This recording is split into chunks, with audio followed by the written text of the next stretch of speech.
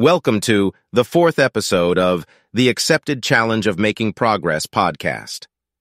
Having just seen the Apple keynote, it is my conclusion that the Vision Pro is too expensive compared to how many people on the planet will find it impressive for both work and leisure. The language may be a bit too exaggerated, but crime amongst youth would drastically become less if every teenager had this to fill his or her free time with.